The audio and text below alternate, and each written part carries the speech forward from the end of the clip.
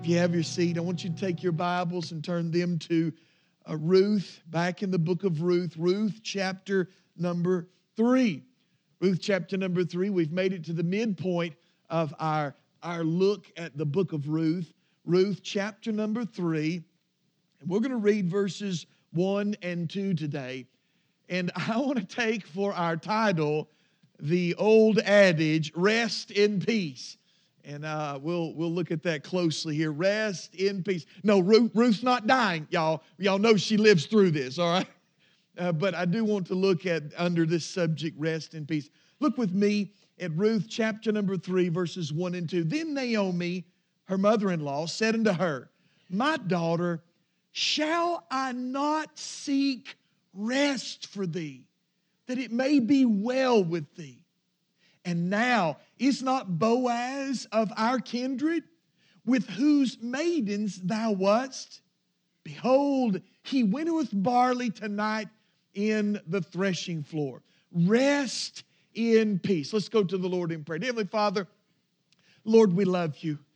I need you so much. We need you. God, we need the peace that passes all understanding. The peace that you promised to your disciples that only came from you. Peace not like the world knows, but the peace and security of knowing and believing on Christ. And Father, as we look at these two brief verses, I pray that you'd give us eyes for Jesus, our heavenly kinsman redeemer. And we would come to the realization that there is no peace in this world like his peace. Father, speak to our hearts. Father, we ask this in Jesus' precious name. Amen and amen. I'm sure that you recognize that the title of my message is something that is often written on gravestones in cemeteries. The inscription is a phrase to indicate that the deceased, who is laying in a coffin 6 feet under, pushing up daisies, is now resting in peace. You know, but that's not always the case. You take, for example, Charles Henry Adkins, also known by his friends as Speedy. He lived in Paducah, Kentucky, and worked on a tobacco farm. Tragically, Speedy drowned in a river in a swimming accident in 1928. Being dirt poor as he was all his life, when his body was recovered, it was kind of turned over to Paducah authorities to turn him over to a pauper's burial. A.Z. Hammock, a nearby mortician, took the body of the deceased man, and he thought he'd do a little experimenting with the man to test some things. He used an extensive experimental preservation embalming technique on Speedy, and essentially he mummified poor old Speedy. Then A.Z. proudly began to display Speedy. I guess he wanted to attract people to his proficiency in embalming, this new frontier technique that he was using. He actually sold tickets to see Speedy in his glass coffin. It turned out to be a pretty good venture for Mr. A.Z. Unfortunately, many years later, the Ohio River flooded widely, and the rising waters obliterated the Hammock Funeral Home. And the mummified body of A.Z. went floating down the river again. He had to be pulled out of the river a second time. After his body was recovered, people were amazed at how well preserved that old Speedy was. Eventually, Hammock put him back on display, and there he stayed. Actually, after Hammock died, his wife had the custody of Speedy's remains for the next 45 years. Old Speedy was shown at the Hammock funeral home. But finally, on August the 5th, 1994, at Maple Lawn Cemetery in Paducah, Kentucky, Charles Henry Speedy Adkins was finally buried with a respectful ceremony 66 years after he had drowned in the Ohio River. I guess we could finally say that Speedy now could rest in peace. Well, the way this world is today, one might actually think that the only way to find some peace is to die, is to be buried, or either hide in a closet for 66 years. That might be a little bit of peace, I don't know. But every one of us wants a restful and peaceful life. That's our desire. There's something in our hearts that desires peace. No anxiety, no drama. Don't we enjoy those small respites of life when there is no drama, where everything seems to be tranquil? That's what we all long for. And that's what Naomi wanted for Ruth. For she said in verse 1 of chapter 3, "My daughter, shall I not seek rest for thee?" She's not talking about her being in the grave. She's talking about a life of security, a life of peace, that it may be well with her. In the culture in which she lived in that time, Naomi knew that for the life of a young woman, a young widow would be tenuous enough without being a foreigner in that land. An existence of uncertainty, an existence of always being on the outside. So for her, Ruth, to find rest and peace and security, she would have to marry. Because in that culture, to marry was to be in that place of absolute security in a relationship. The end of our story finds Ruth at peace in the person of Boaz. I don't think there's a person in this room who has not been affected by the brokenness of divorce. Marriage is no longer the answer for security. Just because two people have made vows before God at an altar does not mean nor guarantee that there'll always be security and peace. You know, see, it's not the same as it was in Naomi's day, and it's not the same in our modern day than it was a generation ago. No real, true, lasting peace, even more so in our day, can only be found in one person. It can only be found through one avenue, and that is a personal relationship with Jesus Christ. That's what I want to point us to this morning. I want us to notice key characteristics about having real, lasting peace. Despite the drama that's going on around us, despite our health anxieties, despite all of the financial woes of the economy and all of the political anxieties that we may encounter, how can we have real peace in life? I want us to look at this subject of peace under three headings. Number one, I want you to see the internal search for peace. In verse number 1, Naomi assures her. She said, "My daughter, shall I not seek rest?" That word rest, it means quietness. It speaks of being settled, a lack of anxiety or restlessness or emptiness. This desire for tranquility is not only what Naomi wants for Ruth, it's what every one of us desire for our lives. Tranquility, a peacefulness. In this internal search for peace, I want you to see, first of all, when we look at the character of peace in our lives, I want us to see, first of all, peace with the Lord. You see, more than an emotional or mental request or desire, there is a theological necessity of having peace. This great unrest in the heart is not necessarily tied to a marital status or a family lineage or the emotional, relational unrest of a person. It is deep-seated in the heart and goes beyond the outward occurrences. You see, the heart of man and this unrest in the heart of man, it stems from an enmity between man and God. Romans 1:18, for the wrath of God is revealed from heaven against all ungodliness and all unrighteousness of men who hold the truth in unrighteousness. James 4:4, ye adulterers and adulteresses, know ye not that friendship of the world is enmity with God? Whoever therefore will be a friend of the world is the enemy of God. Taking these two verses together, we can know theologically that in our natural state, born in this world, man and God are at a state of conflict, of battle with each other.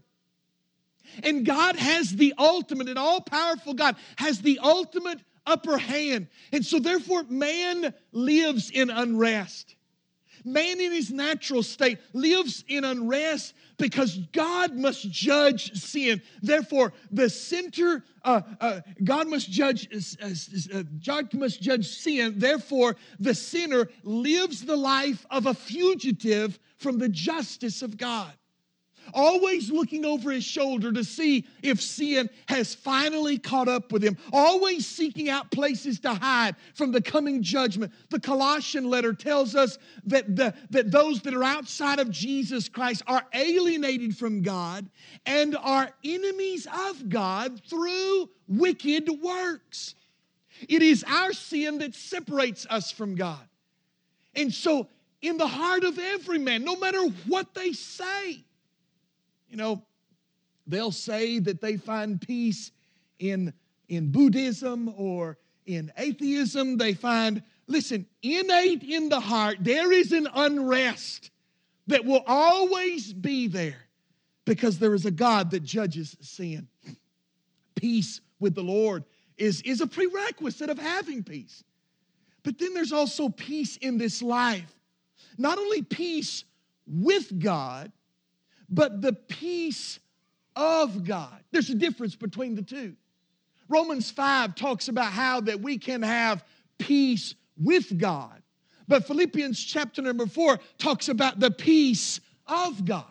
You see, you can have peace with God by belief and trust in Jesus Christ and still not have the peace of God.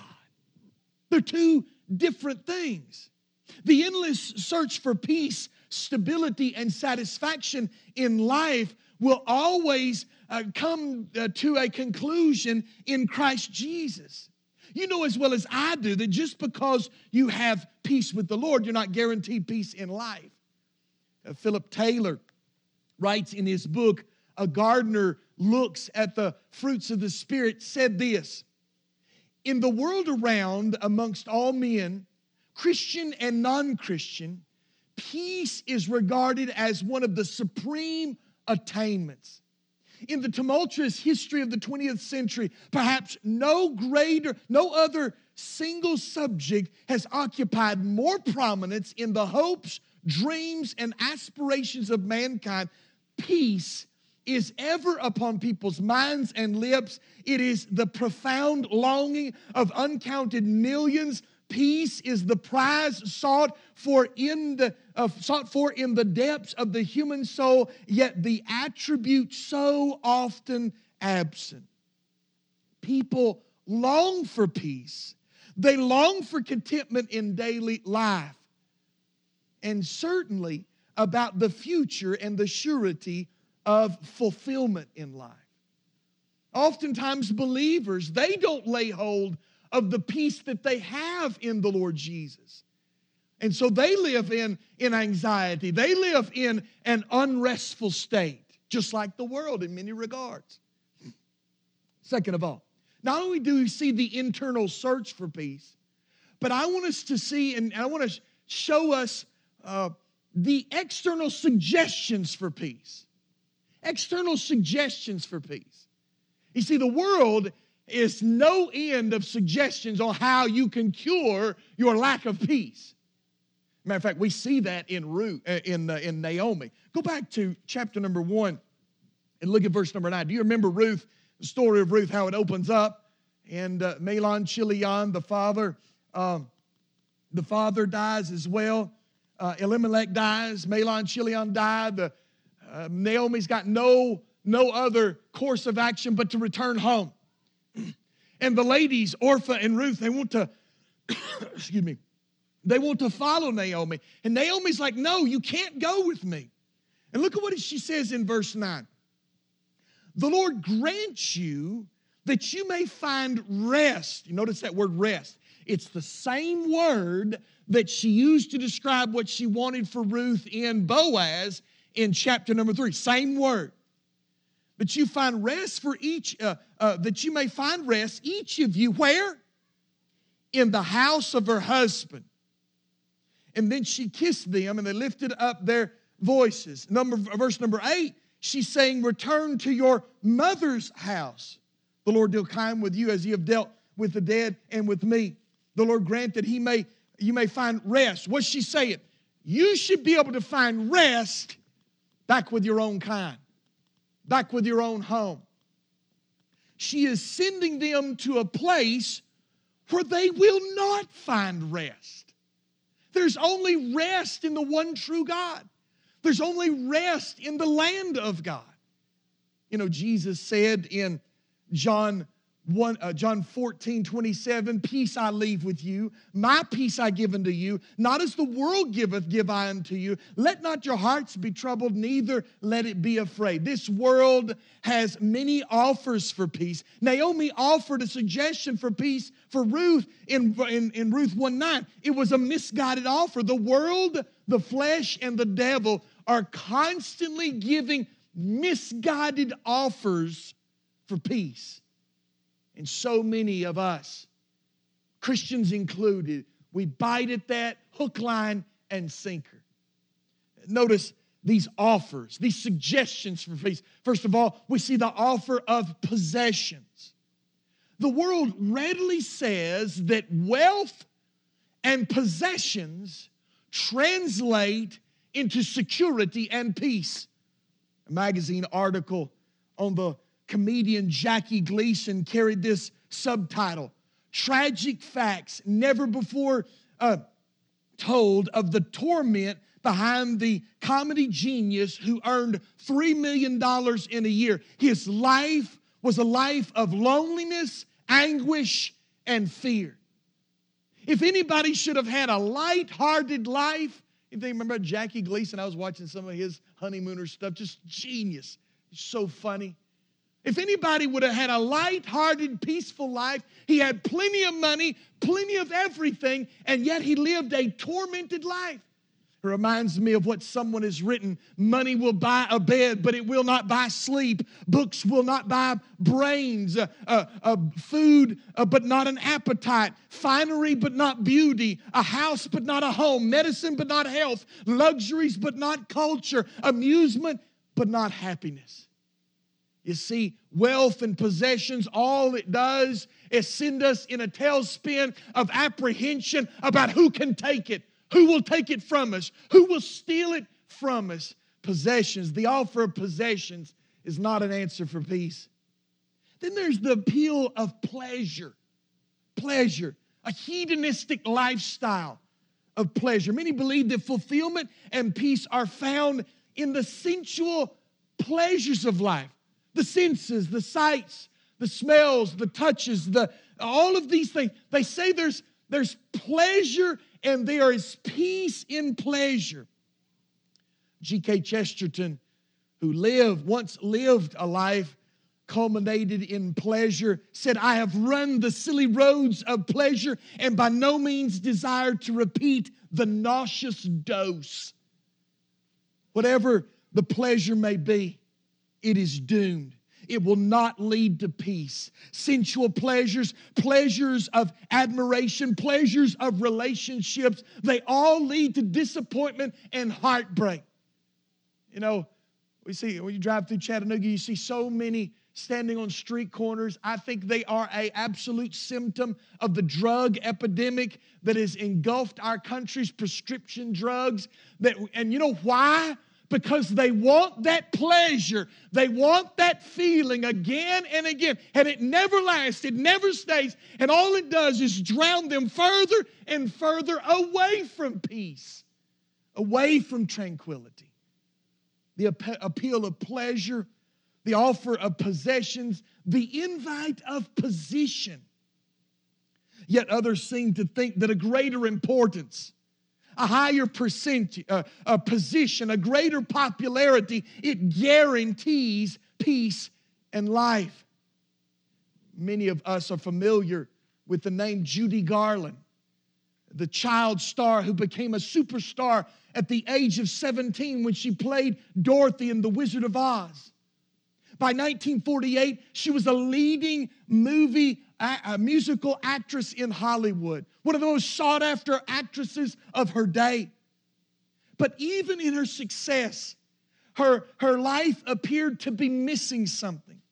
At the age of 18, she was seeing a psychiatrist. By the age of 28, she attempted suicide. She had 4 failed marriages. She was addicted to uppers to perform and downers to sleep. She was found locked in her bathroom by her 5th husband, sitting with her head slumped over in her lap. Doctors said that she died of an incautious self-dose of sleeping pills. Her daughter, Liza Minnelli, said in a statement shortly after her mother's death, it wasn't suicide, it wasn't sleeping pills, it wasn't cirrhosis.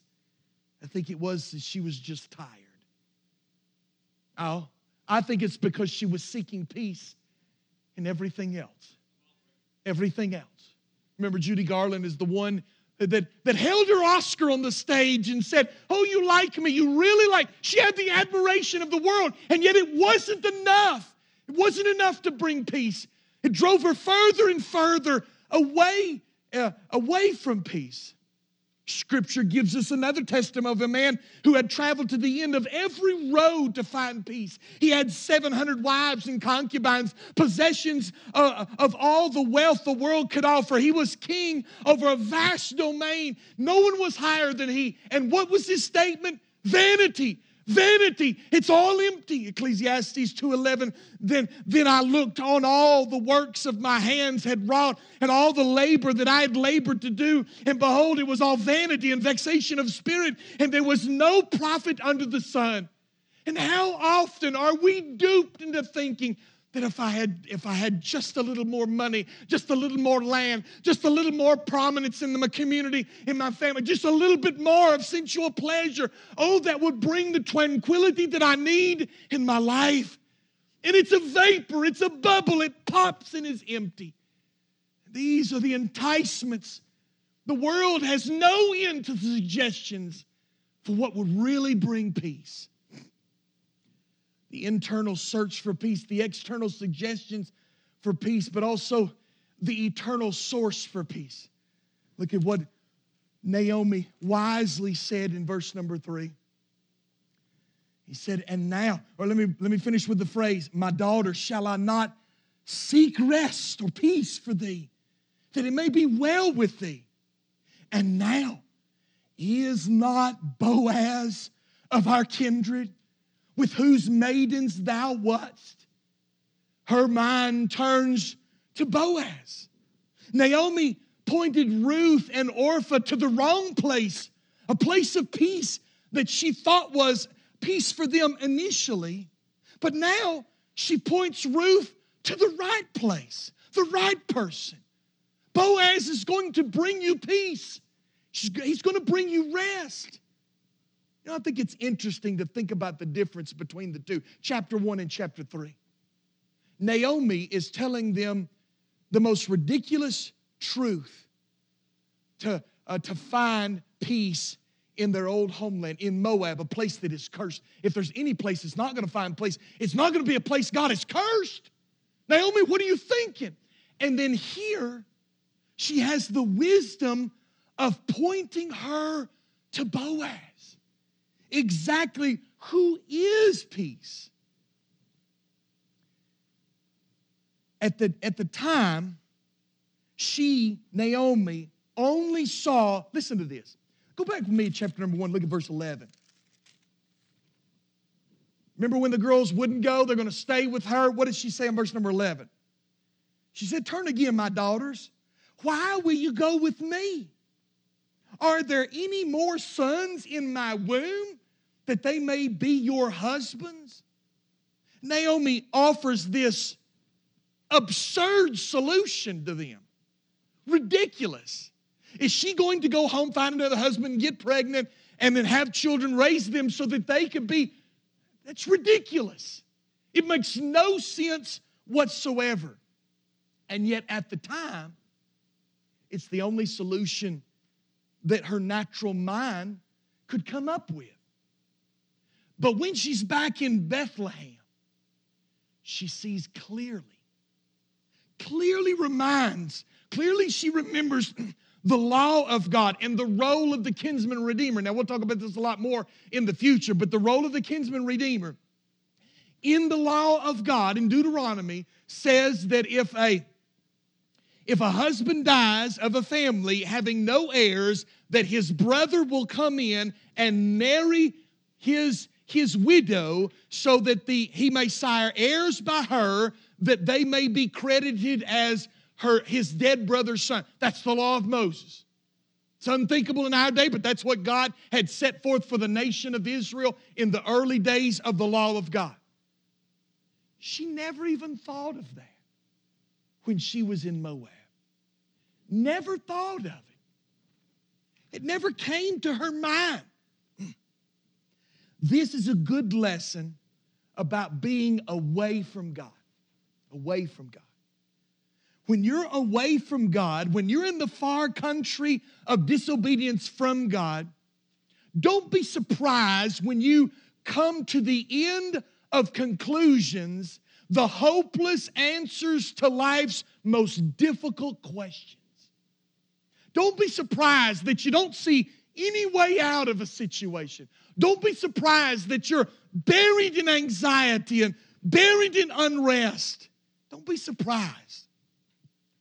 But when we are walking in fellowship with Christ, we see our lives through the lens of God's Word.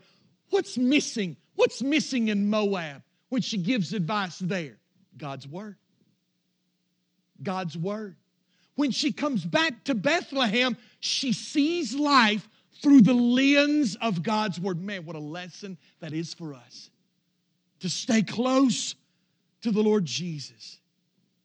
And so because of her return to Bethlehem, return to the things of God, return to seeing life through the lens of the law of God, Naomi knew that there was rest for her beloved Ruth.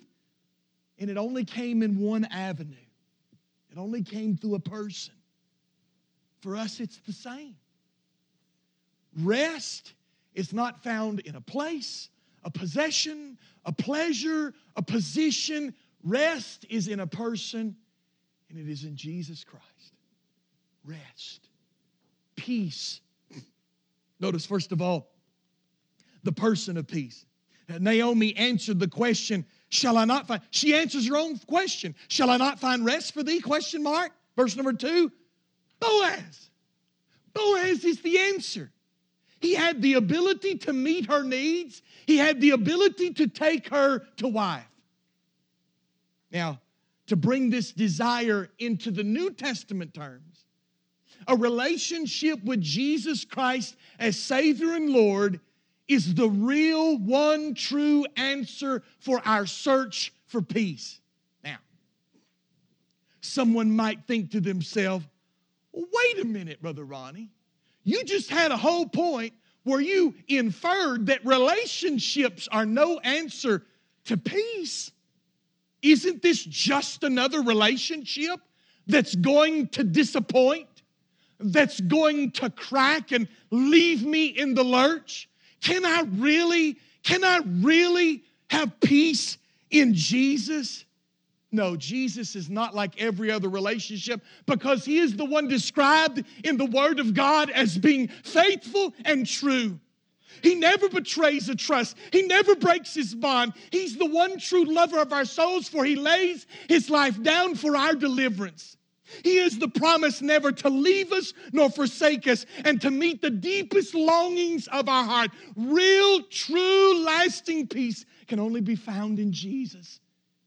He is a relationship like none other, an eternal, everlasting relationship. We have in Him peace with the Lord, Romans 5:1. Therefore, being justified by faith, we have peace with God through our Lord Jesus Christ, and peace in life. John 14:27, peace I leave with you, my peace I give unto you. Not as the world giveth, give I unto you. Let not your heart be troubled, neither let it be afraid. John 16:33, these things have I spoken unto you, that you might have peace. In the world you shall have tribulation, but be of good cheer. I have overcome the world. How can we have peace with God? How can we have peace in this life? Because Jesus has overcome it all. I have a relationship with the one that overcomes it all. That there is nothing insurmountable to Him. Everything, Augustine said this, one of the great names of early church history, said after trying to find peace in every sensual indulgence known to man, here's his quote, our souls are restless until they rest in Thee, O God. Everything about God speaks peace to the one that trusts Him. In Hebrews 13:20, God the Father is called the God of peace. In Isaiah 9:6, God the Son is called the Prince of Peace. And in Ephesians 4:3, God the Holy Ghost is called the Spirit of Peace. They all cry out in a Trinitarian call, there is peace in God. There's peace in the Father, peace in the Son, and peace in the Spirit. The person of peace, but then the permanence of peace. Permanence of peace. She noted that Boaz was our kindred, meaning her relationship, whether it was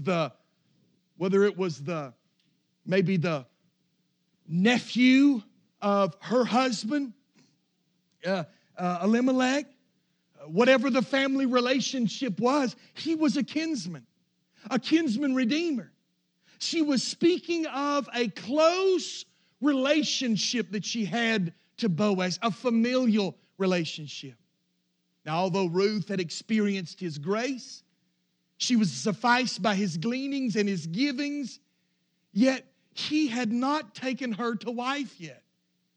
She did not enjoy that day-to-day security of being married to Boaz. You know, Jesus is our kinsman redeemer, is He not? Jesus is our kinsman redeemer. Through the incarnation in the Bethlehem stable, He was born flesh of our flesh, bone of our bone. Is He not the near kinsman to us? A kinsman that has paid redemption's price on Calvary's cross to take us as His own so that we might enjoy true, lasting peace in the eternal longevity of the one who defeated death, hell, and the grave?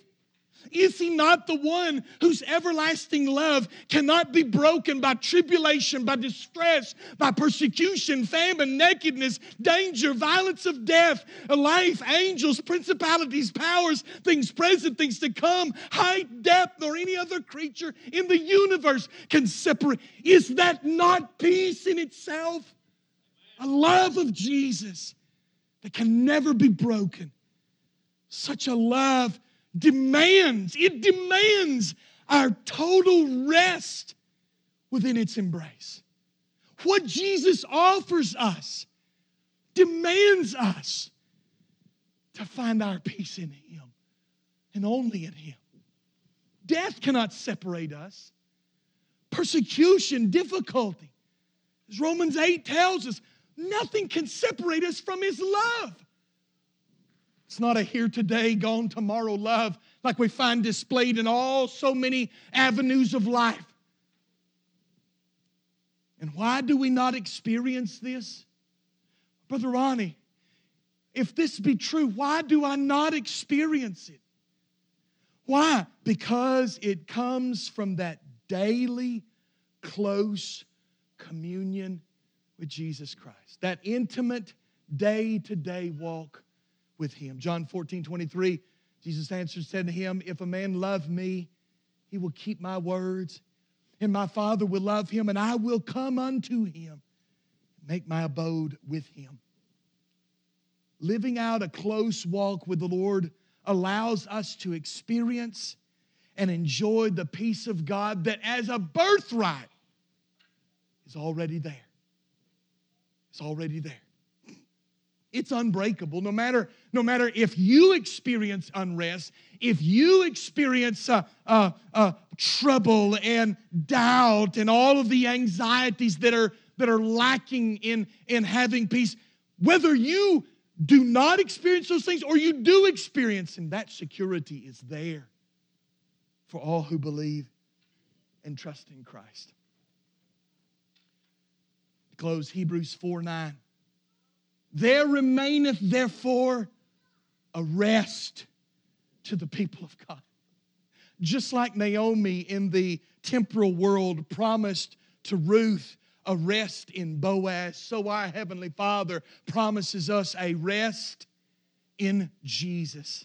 A rest to the people of God. Hebrews 4:11, let us labor therefore to enter into that rest, lest any man fall after the same example of unbelief. Are you resting in Christ? Is the war between you and God over? Or are you still at enmity, lost without God? You have no peace with God because you've never repented and put your faith and trust in Him, and you're at odds with God. Or is it because that you have trusted God, you have peace with God, but you don't have the peace of God? Like Paul said, with prayer and petition, make our requests made known unto God, that the peace of God, you don't have that peace of God. You don't spend that time in prayer. You don't have that intimate walk with the Lord. Therefore, that peace is absent. You can have that. It's your birthright as a child of God, the peace of God. It's inherent in that marital union with Christ. It's yours to have. It's yours to own. That daily walk with the Lord produces that peace with God in our lives. Let's stand to our feet, every head bowed and every eye closed.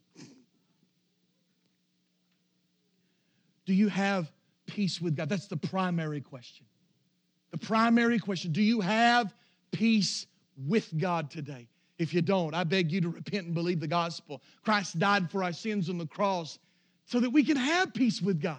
He bridged the gap, the great expanse between our sin and Christ and God's holiness by His death on the cross, making a way for us to get to God. If you don't know the Lord as your Savior, come. Know Him today. Believe upon Him. But maybe you're not experiencing that daily walk, that peace that is yours. It's inherent theologically in the union of yourself with Christ in faith and trust in Him. Lay hold of that today. Ask God for it. Recommit yourself to that daily walk with Him, seeing things through the lens of His Word. And so many times we experience anxiety and unrest just because we don't know His Word and what He has said.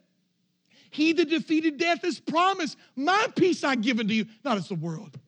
It's not a peace that can be easily taken away. It's a peace for your having. Own it. Have that in Jesus. Let's go to the Lord in prayer. Dear Heavenly Father, I love You. I thank You for the peace that passes all understanding that is found in Jesus Christ and that prayerful communion with Him. God, I pray that You would help us all to draw nearer to know that peace. While so many things lay broken around us, we know that You will never break Your word. Jesus Christ, the same yesterday, today, and forever. You will never break Your word. You are the faithful and true. You will never leave us nor forsake us. You will always be with us is Your promise. Father, help us to latch hold of that and to walk daily in that peace, in fellowship with You. Cleanse our hearts, Lord. If there is sin that has gotten into our lives that has found its foothold, may we repent of it. May we expose it to You. May we have Your forgiveness and a new start. And God, give us Your Holy Spirit strength to say no to the sensual or the monetary, positional pleasures of this life. Oh God, help us cling fully to Your peace, and not the peace that vanishes in empty vanity. God, help us to know and follow You. We ask this in Jesus' precious name. Amen and amen. In your hymn book, page number 341.